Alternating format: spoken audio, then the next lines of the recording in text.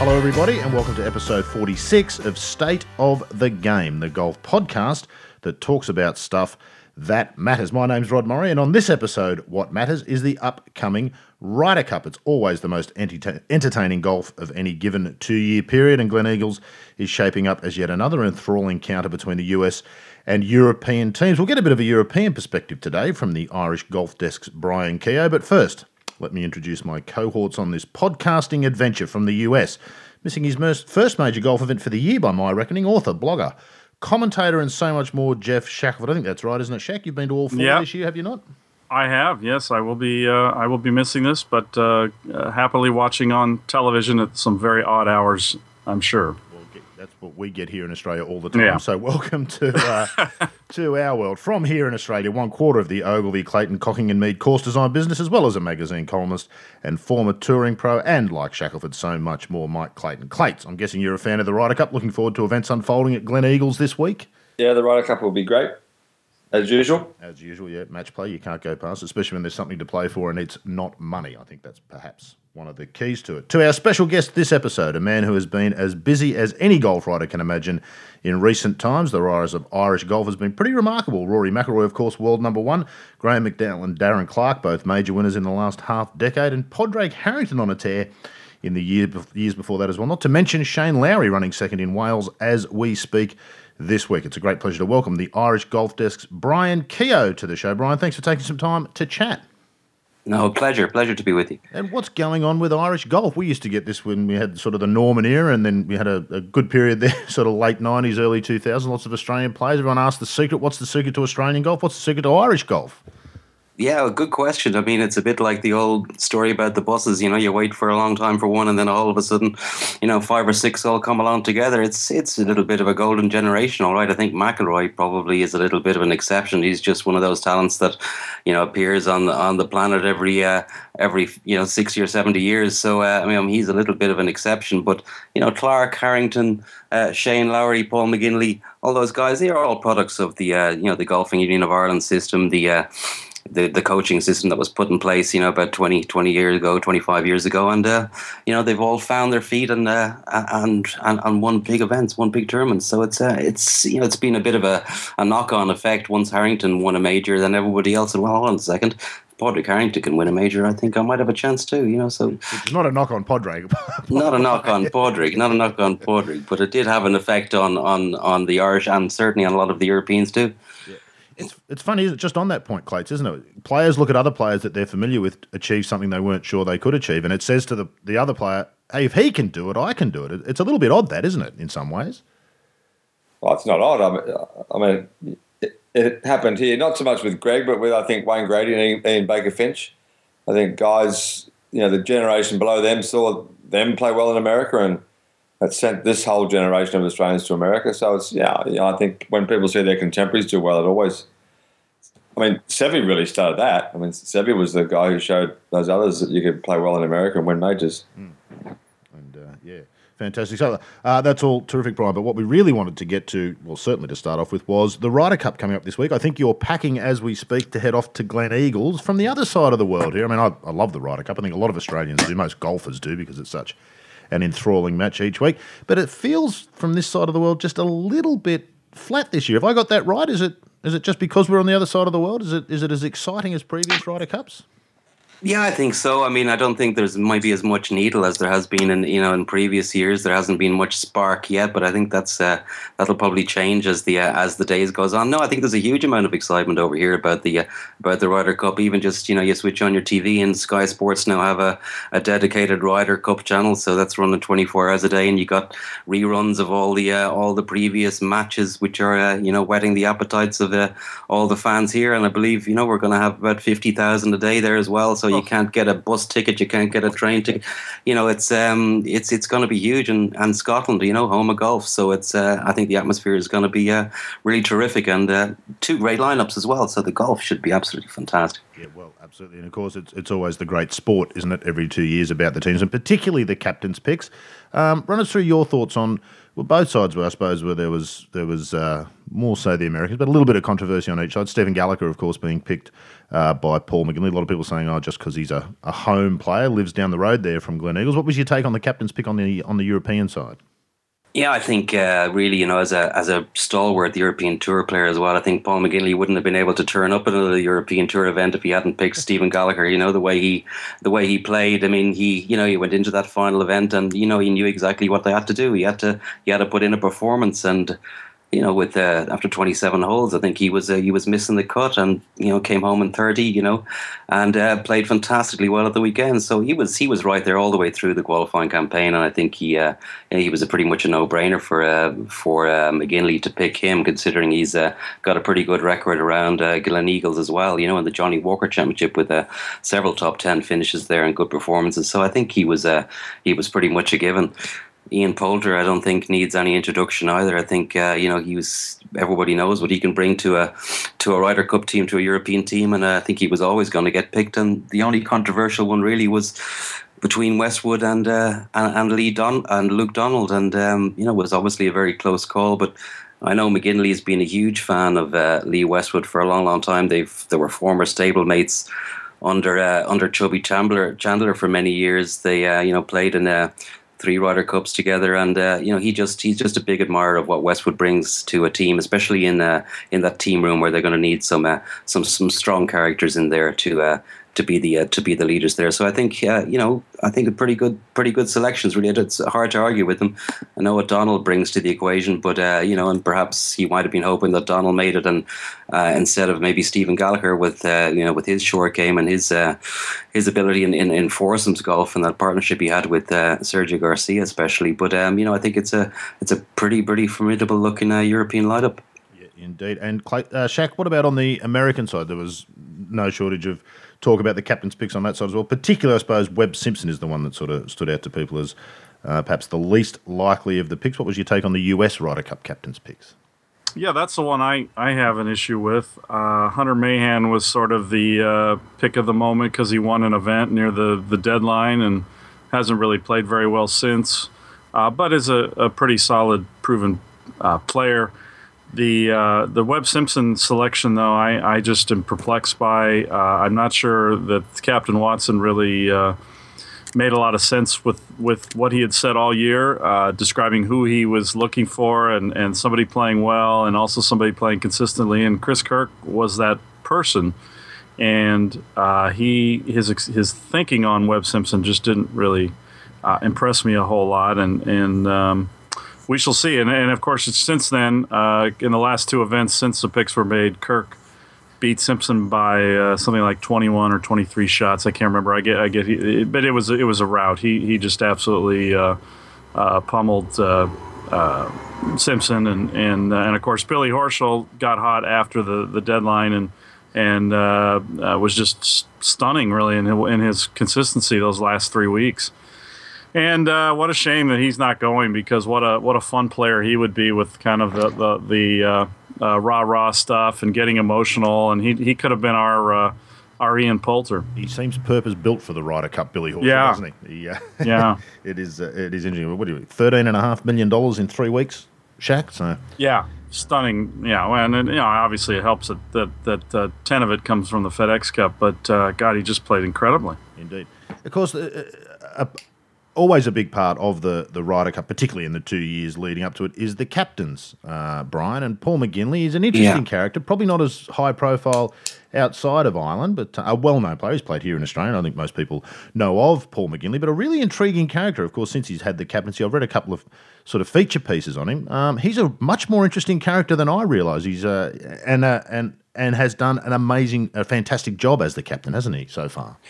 Yeah, I think the feeling would be that Paul McGinley has done a huge amount of the work already. I mean, he's done an awful lot of groundwork. And I mean, I don't know if you read the piece by Kevin Garside in the in the Independent there today, which was just describing it was with Eddie Jordan, the former Formula One boss, and he's a very close friend of Paul McGinley. He's even caddied for him in an event in Germany a few years ago, and he was explaining how McGinley said to him, "Look, I want to get to know Victor Dubuisson. You've got a place in Monaco, you've got the yacht there. Can we arrange a dinner?"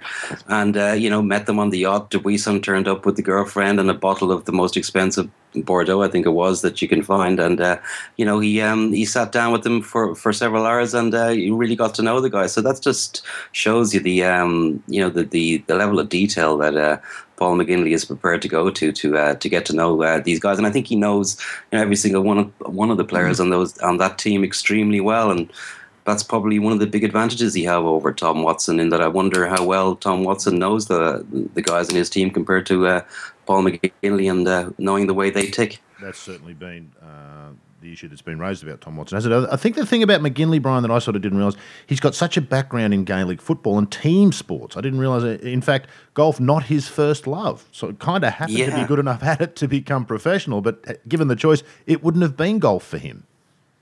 No, I mean, he broke his kneecap when he was 19 playing Gaelic football, and he was playing a little bit of summer golf with a few friends of his from the Gaelic football team, and I'm actually a member of the same club, and I remember watching him. He was off about 6 or 7, and all of a sudden he did his knee, and he was down to scratch in a couple of years. He won a couple of youth championships, got on the Irish team, won a couple of big Irish championships, won the Scottish youth championship as well, and was playing against the likes of Harrington and Darren Clark, who would have been more of a contemporary of his, and all of a sudden he's on the Walker Cup team, so he was a very late developer, a sort of a slow burner really. Paul McGinley didn't have a fantastically lucrative career on the European Tour in terms of win. I think only 3 wins, and the Volvo Masters being the biggest of those. But in team sports, he was obviously a huge lover of the atmosphere in the Gaelic football dressing room. Loved being around with his teammates.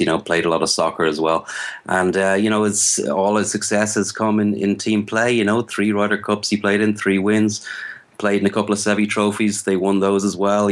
Played in 3 Royal trophies. I think they won 2 of those. So that's not a bad record at all. And he's been captain of a couple of Seve trophies teams as well, and won both of those. So he's got a pretty good record in team play, to say the least. And he just loves it, he really does. He's he talks to all sorts of people from all sorts of walks of life, from soccer managers, like Martin O'Neill, who's now the Republic of Ireland manager, and Gaelic football managers, Trevor Brooking, the West Ham footballer. He's a very close friend of his. So there's people from all walks of life that he speaks to and gets information from. He's a real networker. He's a guy that's very inquisitive, always keen to know what you're doing, what's going on, how does that work, and just an interesting, busy sort of guy, and a guy that's I don't think he's going to be outsmarted as a captain. His players might get outplayed, but I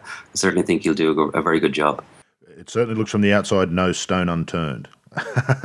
Absolutely. Well, now that brings up an important point, though, Rod. Brian, what's his background in law? Does he have an understanding of what kind of things can be said and discussed in the team room related to pending court cases? Is that something that he's going to be prepared to handle? Yeah, I think, when we had a chat with them at St Andrews back in July, there was he was doing a corporate day, and we were speaking about this, but it was just after Graham McDowell's name had sort of been brought into the McIlroy versus Horizon court case because of the McIlroy's lawyers more than anybody else, about contracts and who was getting paid and what percentage he was getting paid and who had shares and what they had.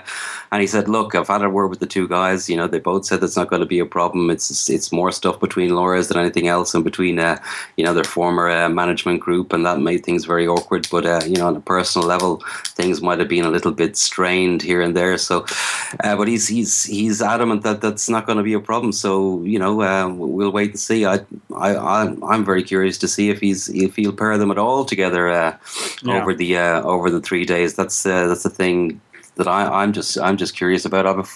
I have a funny feeling that they might not. Did he not say just last week that he'd be surprised if they weren't paired together? Yeah, he did. Yeah. Which seems odd. Of course, he did. The whole legal thing between McIlroy and McDowell and all that, that's all interesting, interesting sort of stuff. What sort of impact does that have in the team room, Brian? I mean, I'm not sure that potentially divisive for the European team? I honestly don't think so. I don't think that's going to be getting much mileage in the team room at the Ryder Cup. I think it might get a bit of mileage in the media room, all right. In the interviews in the run up to it, and there'll be probably a few more questions thrown at it. There's always a lot of guys at Ryder Cups that maybe haven't been on the golf beat, for the entire year. A lot of news guys as well, maybe looking for a line, looking for something juicy to talk about. But no, I think that'll be batted away, and I think they'll handle that pretty well. I think. But again, it's the pairings thing. That's the interesting one, and I think Paul McGinley's had his eye on quite a few pairings since very early in the year. When I go back to Tucson in the match play, I remember Graham McDowell, getting beaten by Dubuisson and saying, what, I wouldn't mind a foursomes with that guy. So, I think that could be a partnership that we might just see next week.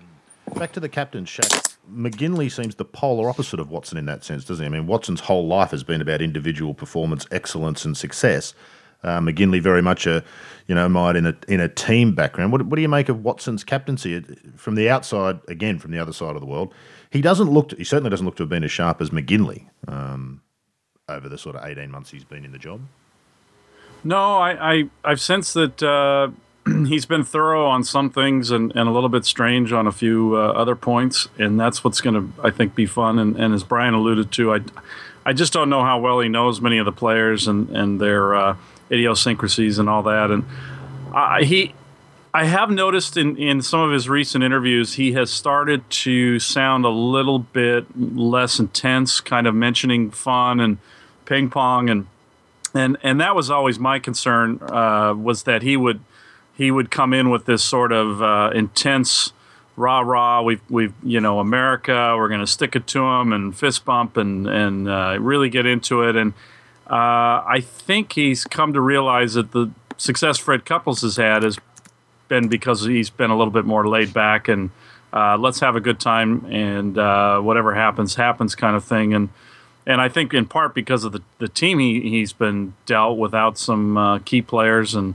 like Dustin Johnson and Tiger and Jason Duffner, that's maybe ultimately going to be a brilliant move on his part if he's able to shift and make it a more relaxed, fun event and play up the underdog thing, and they might just surprise Europe. It's always closer than we think it's going to be, isn't it, Brian? Yeah. Every time it comes around, we say, this team or that team is so far advanced, it's going to be whitewash. It never is it? Or rarely? Well, no. We could be, really, just but for, a few strokes of fortune here or there. The United States could be going for 4 in a row, this next week, really. They won in 2008, very convincingly. In 2010, I think the weather played a huge part in Europe getting over the line there with that extra session and those extra foursomes. I think that was huge for Europe to get over the line there. And then, well, we all know what happened the last time as well. Ian Poulter just decided to go ballistic on Saturday, and it just turned things around. So, it's always close, and I think it was Rory McIlroy alluded to it, and he may have picked this up in a conversation with Paul McGinley that Europe have won 2 of the last 9 sessions, just 2, and one of those was, I think it might have been by 4 or 5 points, that extra session at the Celtic Manor. So it's been very, very tight indeed, and it's probably going to be tight again, I would say.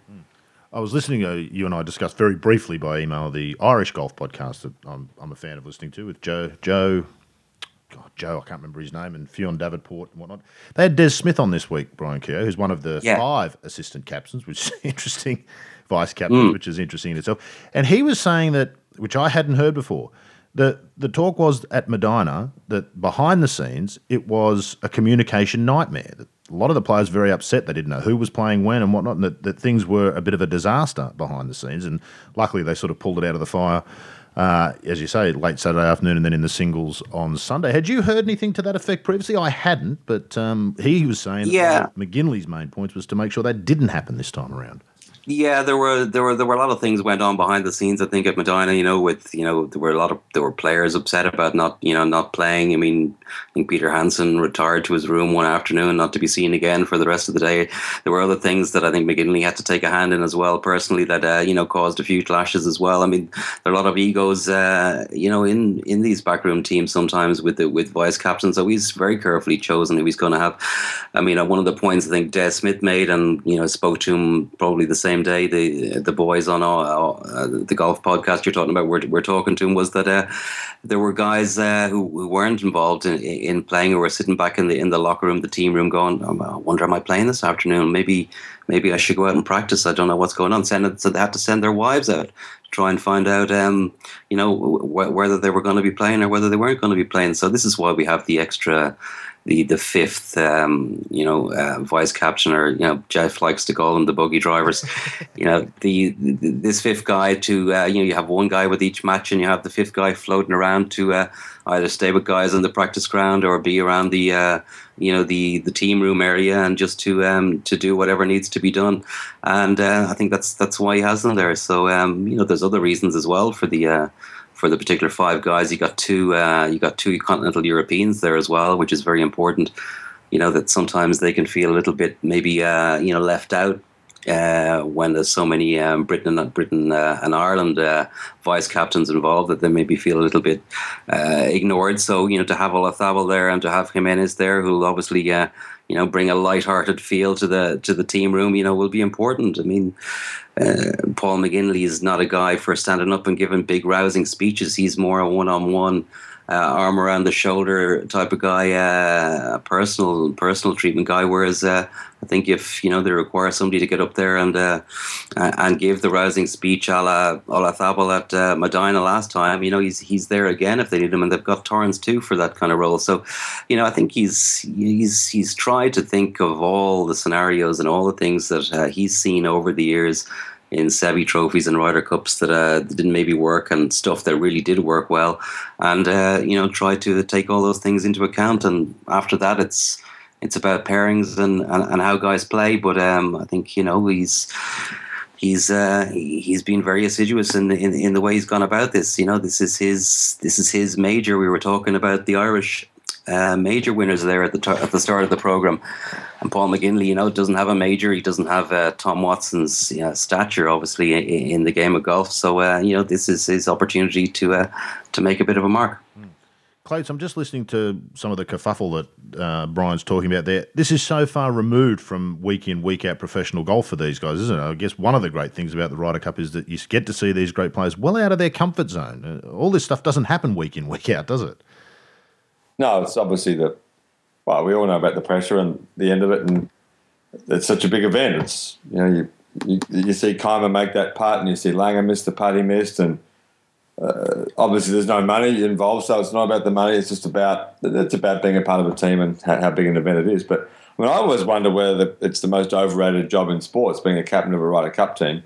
Didn't you say last time your mum could do it? I think that was your quote, wasn't it? Before the 2012 event? Yeah, I probably did. In the end, it really comes down to how the guys played, doesn't it? I mean, but from all accounts, Sevi was not an atrocious captain. I'm certainly inspirational, but he was, it was a madhouse behind the scenes, I think, at that Ryder Cup. Yes. So, I really wonder whether it's that important. And in the end, you put your tee in the ground and you play. And if you play well, and you win. And if you don't, you don't. So it's a little bit simplistic, you think, Brian? Is there maybe subtly have more to do with it than Clates is perhaps suggesting there? Yeah. I mean, it comes down to a guy holding a putt or not holding a putt in the end. That's absolutely true. But I think bad captain can cost you a Ryder Cup. I think we've seen that in past years. I mean, we remember Hal Sutton and the things that he did. Putting out Tiger and Phil together, and that backfiring badly, and many other things. And Nick Faldo as well. The last time, great player, great golfing brain, but just not a people person, and not able to organize a group of people and get them all rowing behind him. He upset more people than anything else during the week, and got more things wrong. That made the difference. So I would agree with Mike in some way that, you know, at the end of the day, it's the players that are the protagonists here. But you know, this is not regular tournament golf, as he said. You know, other things come into play, and you know, I think the captains have a big role to play. What do you reckon, Shaq? Overrated or underrated captain's job? Somewhere in between, probably. I think a lot of it is. I mean, look how Europe pulled it out last time with what sounded like chaos with Lotharball. So I'm somewhere in between the two. And I am intrigued, though, by the effect that Azinger had, and he obviously takes a lot more credit now for it. And I don't know how important his pod system was, but it seemed like he brought something that was different than Corey Pavin or Tom Lehman brought to the table. And so I think in that sense, we have seen examples where it can make a difference. And Ben Crenshaw obviously had a positive influence, and we're going to find out pretty soon on Tom Watson. The Watson pick seemed like such a stroke of genius at the time, Shaq, but it seems to me that with each passing week it seemed like less and less of a good idea. Do you get that sense? I don't know. In a sense, though, I think that having his gravitas has been a positive in some ways, just with the team sort of falling apart and having all these issues and this weird and the early cutoff date, all the little controversies that have come up. He's done a very nice job of managing that, and I that is where I sense that his wisdom and experience and intelligence has paid off. Yeah, I'd agree with you there on that, Jeff. I think Watson's done pretty well. He's got egg all over his face, really, with the Billy Horschel situation. You know, maybe through no fault of his own, really. I mean, yeah, it's not his. You couldn't pick Horschel. You know, around the time he had to pick him. But there's always a flip side to those captains' picks, and when they're controversial, especially in, you know, as we've seen, and you know, many times in past years, guys that have been questioned, guys that people are saying, well, hold on a second, you know, why'd you pick Darren Clarke and Lee Westwood in 2006, and while we know what happened there, and you know, we had Ian Poulter picked by Nick Faldo in 2008, and we know what happened there, and you know, it could have a galvanizing effect on these guys who've been picked to say, you know what, guys, you really got to step up. You know, people are questioning whether you should really be on this team, and it might just you know, have a positive effect on, say, Webb Simpson or something like that. So it remains to be seen. You do need to be careful about prodding a player who's out of form too much, don't you? Because, as you say, it can have the reverse effect and give them something to play for that perhaps they didn't feel they had before. Let's talk about what we might expect to unfold on the course itself. Clates, I wanted to ask you first, well, maybe before that, your memories. When you played in Europe, I imagine the Ryder Cup was a topic of conversation amongst the players fairly constantly. What was the sense of the Ryder Cup as a player on the European Tour? We have this sense that the European team is a far more bonded and has more to play for as a team than the Americans. Was that the feeling you got when you played there from the players? Yeah, I think so. And back in the 80s, it was a bigger event for the Europeans because they were, you know, they'd been so smashed up by the Europeans, and they'd been so smashed up by the Americans over the decades. Really, it was, you know, Seve really made it a force of his will to, you know, to win and to make it a big deal and to show that the European Tour was equal to the American Tour. Really, they were so tired of, you know, the Americans. Well, obviously the Americans had the biggest tour in the world, but Seve's mission in life was to prove that the Europeans were as good. And the easiest and best way to show that was to win majors and win the Ryder Cup. So that became the event that he really drove. And so it was a huge event because that was when they started winning in the 80s. Really, that, you know, the one at the Belfry was a hugely memorable week, really, because we'd all grown up just the Americans were the superstars of golf, and there's no way the Europeans could win. And yeah, they were beating Trevino's team. It was amazing, really. Did you go? And then, of course, it happened in America. You know, 2 years later, it was even more amazing when they beat them at Muirfield Village. That was really the start of it. Well, it was the start of the Ryder Cup in a lot of ways, wasn't it, Brian? When it became competitive. I mean, before that, it was kind of a nice outing every couple of years.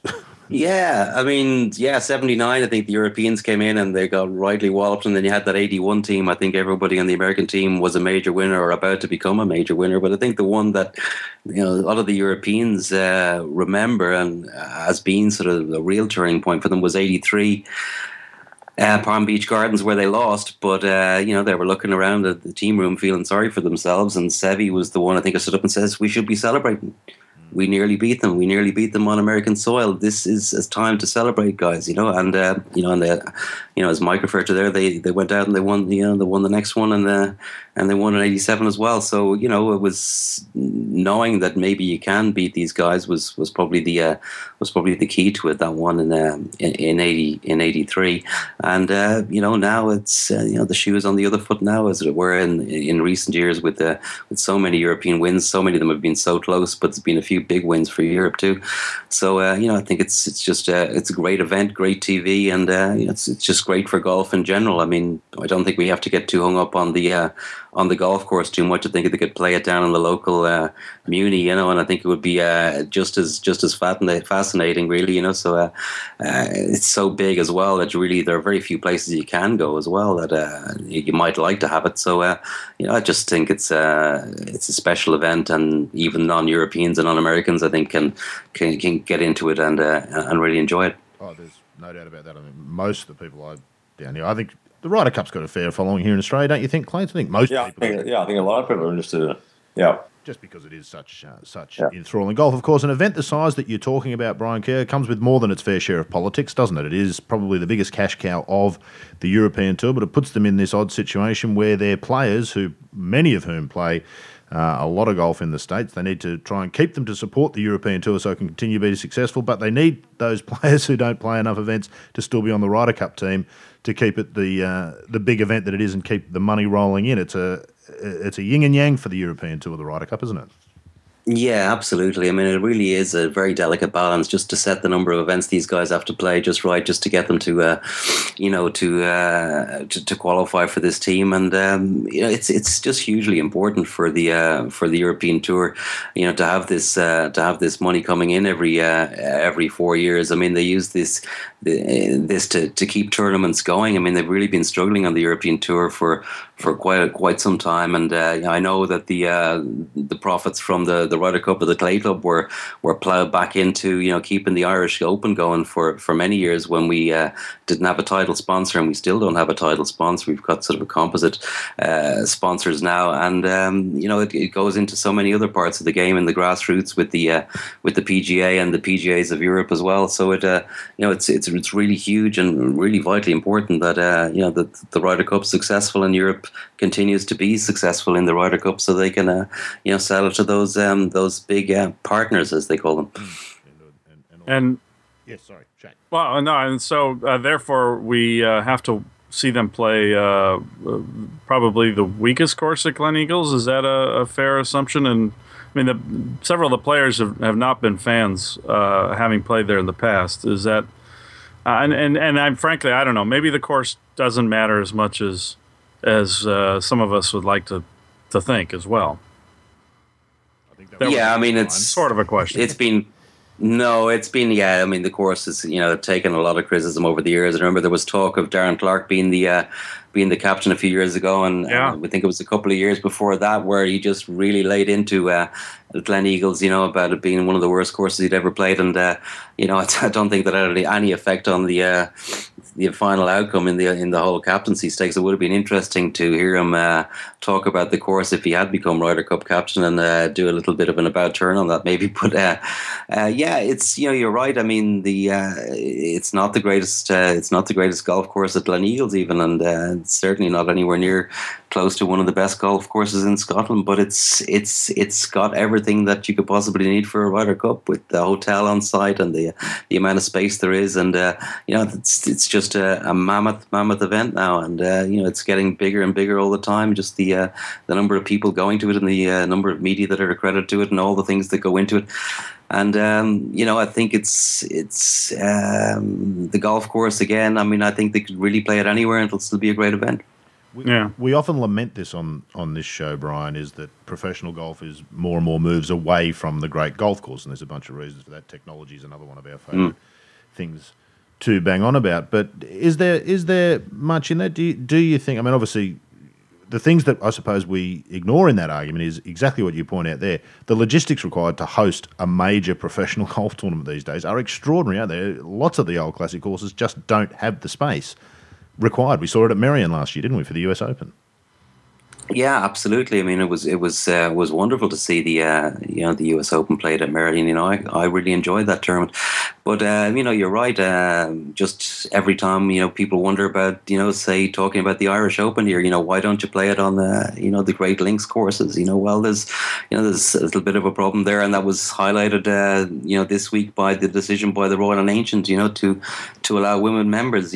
Two of our Port Marnock, one being one of the most prestigious courses in the country is an all-male club, and because there's government money going into the Irish Open, while it's not PC for the government to be seen to be putting money into a tournament on a course where women are not allowed to become members. So these questions also come into the equation, and we can see with the decision by the Royal and Ancient this week that they're beginning to take these things into account with the people like HSBC saying, look guys, you're going to have to do something about these rules, and take a look at those 3 courses on the road that don't allow women. So there's a lot of politics goes on in the background. A lot of money is being it changes hands, and they need this money to keep going. So it'll be interesting to see what happens with the open courses. I'm sure Jeff has a view on it.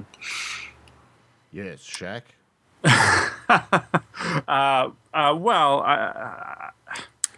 I would love to see the old course host the Ryder Cup, something like that. And I understand that we have a lot of issues, but it generally comes down to whether a place now has another golf course, and then whether people are willing to tolerate that golf course being pummeled and ruined for 6 months, depending on the location.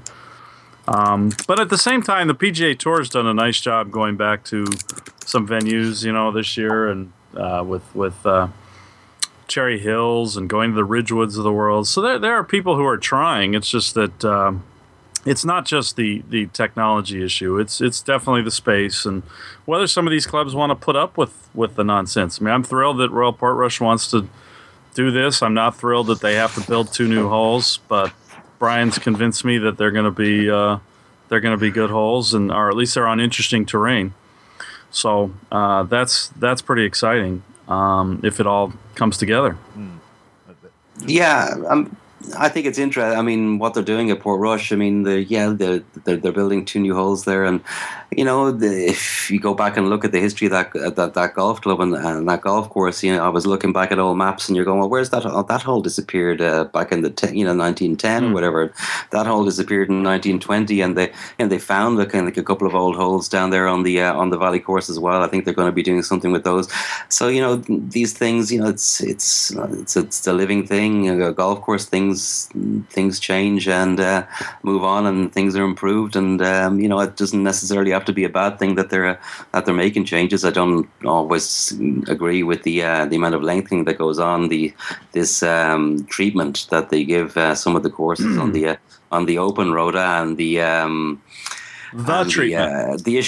lot of treatment, and there's the issue of obviously the issue of the golf ball and what's been done with that, missing the bus on that. So there's a lot of things at stake here, but I think change is sometimes good. Boy, haven't you opened a can of worms there, Brian? Oh, yeah.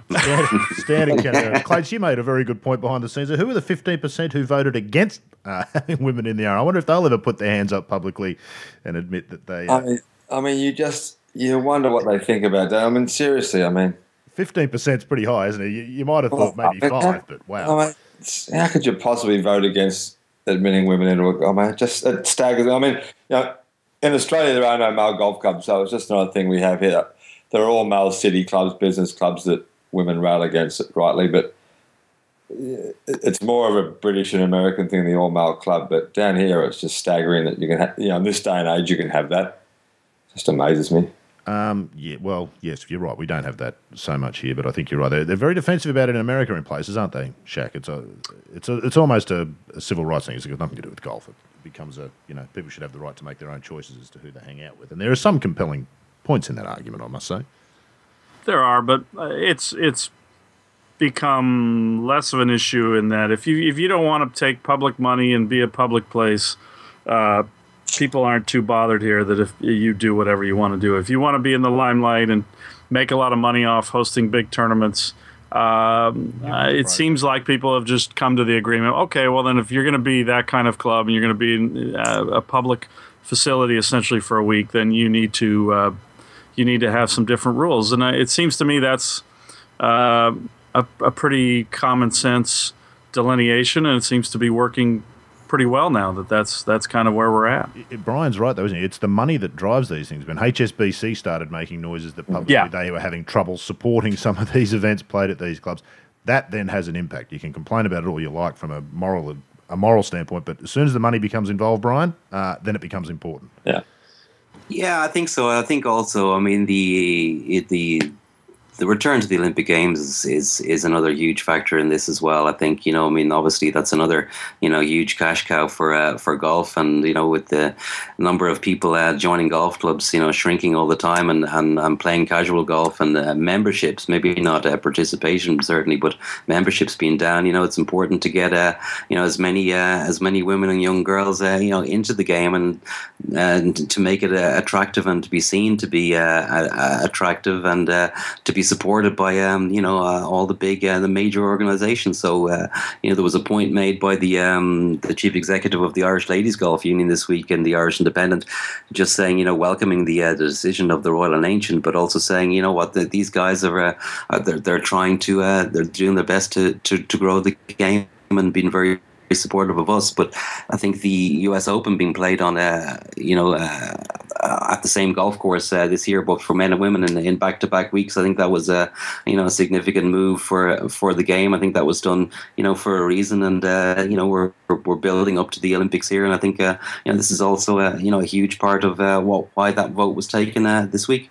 There's a real lot going on in the background, isn't there? Jeff, will we be playing a 15-hole golf course in Rio when the Olympics rolls around? What is going on there? Without breaking any confidences, how's it looking? Would they ask the marathon course to be shorter? And the thing that is so painful for me is I actually walked the land where those holes were, and you pop into the trees, and there's just trash everywhere. Then you got to the water that comes up to the golf course, and it's just littered with crap. It's just awful. So, and I mean, I'm very pro environment. I frankly, I side with some of these people sometimes when they're trying to protect things, but this is just a political situation, and it's just it has nothing to do with the actual environment, the animals, and that just bothers me on a number of levels. Obviously, it undermines the work of environmentalists in other cases. It undermines Rio's place as trying to make a good impression. And it's just sad to see that this is kind of what it's come down to, and this will be the legacy of the place. But they're forging ahead, building the holes, and I don't think it will ultimately have a negative impact on the design. We're still confident that the event will be able to go ahead. The course will be ready in time. That's been a genuine concern, hasn't it? Will there be a golf course to play?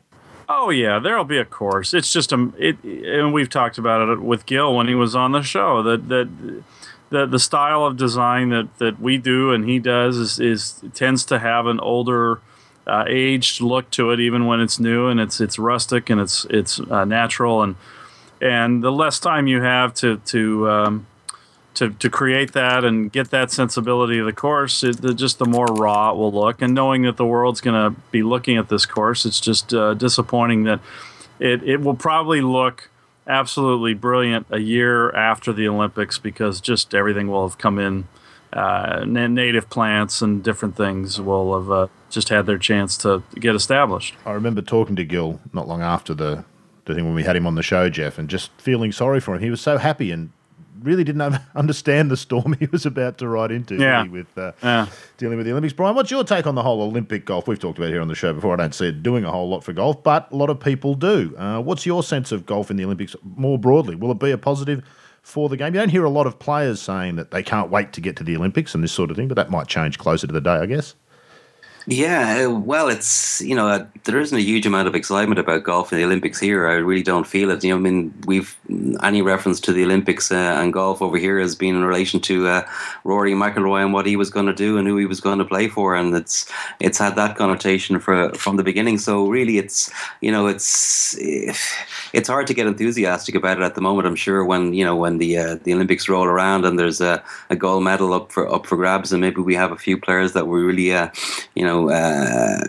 really enjoy watching, maybe going for that. It'll be interesting. Maybe the format, isn't the greatest format. Maybe a team format might be a more interesting way to go with that. But or match play rather than stroke play. I think that might make it more exciting. But at the moment, I think the jury's out really over here on the Olympic Games, and we're going to have Rory McIlroy there almost certainly, and probably Graham McDowell. But we'll just have to wait and see. Certainly, I think it's positive that golf's going to be showcased all over the planet for a week in 2016. So I suppose that's a good thing. You're doing a fabulous job of ingratiating yourself here, Brian. All the points that we've made here previously, I think you've been listening and figured out a way to worm your way into our good books. All sentiments been expressed here before. Clates, I actually misspoke a little earlier. I've spoken to one player who's excited about the Olympics, Rebecca Artis, one of our Ladies European Tour players down here. Her whole life is about trying to get to the Olympics, so she thinks it's fantastic. Do you get that sense from any of the other players, the Olympics, and how important that might be?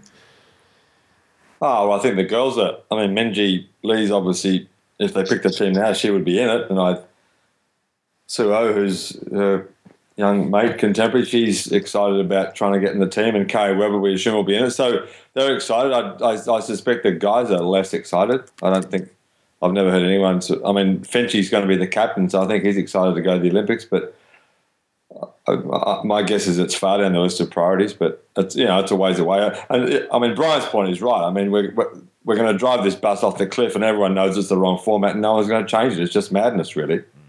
I mean, come up with something interesting. I mean, match play is such a great game. Team match play would be so much more fun, and boy, you could have a mixed event. You could have Kari Webb and Adam Scott playing, Lexi Thompson and Tiger Woods. I mean, it'd be an unbelievable match to watch. It'd be great fun, but just a 4-round stroke play. Boy, it's so unimaginative and dull. And there's no excitement within golf. It's hard to imagine there'll be much coming from outside of golf. Yeah, we were talking about Joe last week, Joe Ogilvy's idea about the senior tour and completely changing up the way the game is and making it just moving it away from this regular 4-round stroke play tournament deal, which gets pretty tiring after week, really. Indeed, which, to bring it back to the Ryder Cup, is one of the reasons we love the Ryder Cup, Brian. Yeah. With a couple of days to go, I'm assuming this isn't your first Ryder Cup, I imagine, in person. What are you looking forward to most? I'm looking for. It'll be interesting to see, what way things are set up on the golf course. But also, I believe that the first tee situation could be extremely interesting as regards the atmosphere. I think there might be a few surprises there, and what's going to happen. I'm very interested to see, the pairings that McGinley puts out. The McIlroy McDowell situation is an interesting one as well. Tom Watson, he's a feisty sort of character. I'm sure he'll be making a few good points in the presser as well. I think it could get quite interesting. I think the Europeans might have one of those pod systems in place that that Azinger brought in a few years ago. Just looking at the prelim interview schedule is out there, and they're going in threes, and you start thinking Bjorn, Donaldson, Westwood. That's an interesting little threesome there. Stenson, Dubuisson, McDowell. Again, guys that you think there might be pairings there. McIlroy, Garcia, Gallagher. It's an interesting dynamic. I think the crowd's going to be great. I think they're looking for noise. It's just a lot of unknowns. Whether McGinley's just over-egged it in terms of overthinking things, and maybe Tom Watson's stature and his passion maybe in that team room, and saying to the guys, "Hey, look, where's your pride? like, we're not going to get done on this again, and just to see what kind of reaction he can get from those American players and those picks that he's made as well, were being questioned. So there's a lot of factors to look forward to, and the weather as well. I wonder where we're going to get fog. Will we finish on Sunday? It's all very interesting. And we'll get the singing at the first tee, I imagine, which is always a highlight of the European Ryder Cups, isn't it? I remember a couple of years ago, that was fantastic stuff. There's only 2 Molinaris, I think, was that the song on the first? Yes, I think we're gonna get plenty of singing. The Scots won't be behind the Welsh in that. I don't think. What did they give Tiger that year? Jeff, was it Eland's a European? I think they were singing on the first tee prior to 2009. They were giving it to him, which was wonderful to see. Brian, who's going to win? I'm going to ask you all this, so you get a chance to have a think about that, Shaq and Clates. Who's going to win? Well, I was pretty convinced have been for a while that Europe are going to win this Ryder Cup. I don't know by how much, but I think they will win. I think possibly it might be a little bit closer than we imagined maybe a month ago when the Americans were dropping like flies. But I think it has been close in the past. It will be close again. But Europe, late September, Scotland, bad weather. The McGinley factor, the fact that the Europeans, a lot of them are playing pretty well. You got Rory McIlroy there. I just think Europe are going to do it. Shaq? I like Europe, but I don't think it's going to be the route that some people seem to believe it'll be. Just because I think the Europeans are under a lot of pressure, and I think that the everything that Brian's talked about with the scale of the event, the noise, the hype factor. Whereas the Americans are going in with not a lot of people really too energized about it, I think is going to put a lot of pressure on Team Team Europe. And nicely done, Shaq. Yeah. Well, I just read that Poulter and Stenson and McDowell are all out hitting balls at Lake Nona, and it's just very strange. But so I think it'll be more competitive, and we have some Americans who are playing decently, and a few that are refreshed. I thought a few of the Europeans looked very burned out, and I also thought, this Lee Westwood losing weight thing is strange to me. There are a lot of there are more questions about the European team than there were a few months ago. So I think that's going to make it interesting. Funny you should say that about the Lake Nona thing. Wasn't it only about 10 or 12 years ago, Calcavecchia said, why would I want to fly around the world to play against a bunch of blokes I live next door to about the President's Cup? Yeah. Here we are 15 years later, and this is what we're saying about the Ryder Cup. It's a funny old world, isn't it? Clates, you got any sense of who might win, or are you a bit like me? I want the Europeans to win, but as long as it's a good close match, I'm not really that fussed. Yeah, I mean, I've always supported the European teams I've played there, but I always think the Americans are going to win. They always look better to me, but I think the Europeans have arguably the 4 best players in the world playing for them. So, McIlroy is obviously great, and perhaps it depends on how well he plays. If he goes out there and wins 4 or 5 points, it's going to be awfully hard for the Americans to do something. But I mean, Sergio is such a great player. He's really turned his game around the last year or so. He's played so well the last year and loves the Ryder Cup. Loves the Ryder Cup. Yeah, and I mean, Jim Furyk's as good as Jim Furyk is. He hasn't won a tournament in however long. So it's 4 years. Yeah. Does that matter so much in match play? Plates 1-on-1 or 2-on-2? I wonder. Well, it's 18-hole match play. So Peter O'Malley can beat, and Nick O'Hearn can beat Tiger Woods in the world match play twice. I think. Did he not? Yep.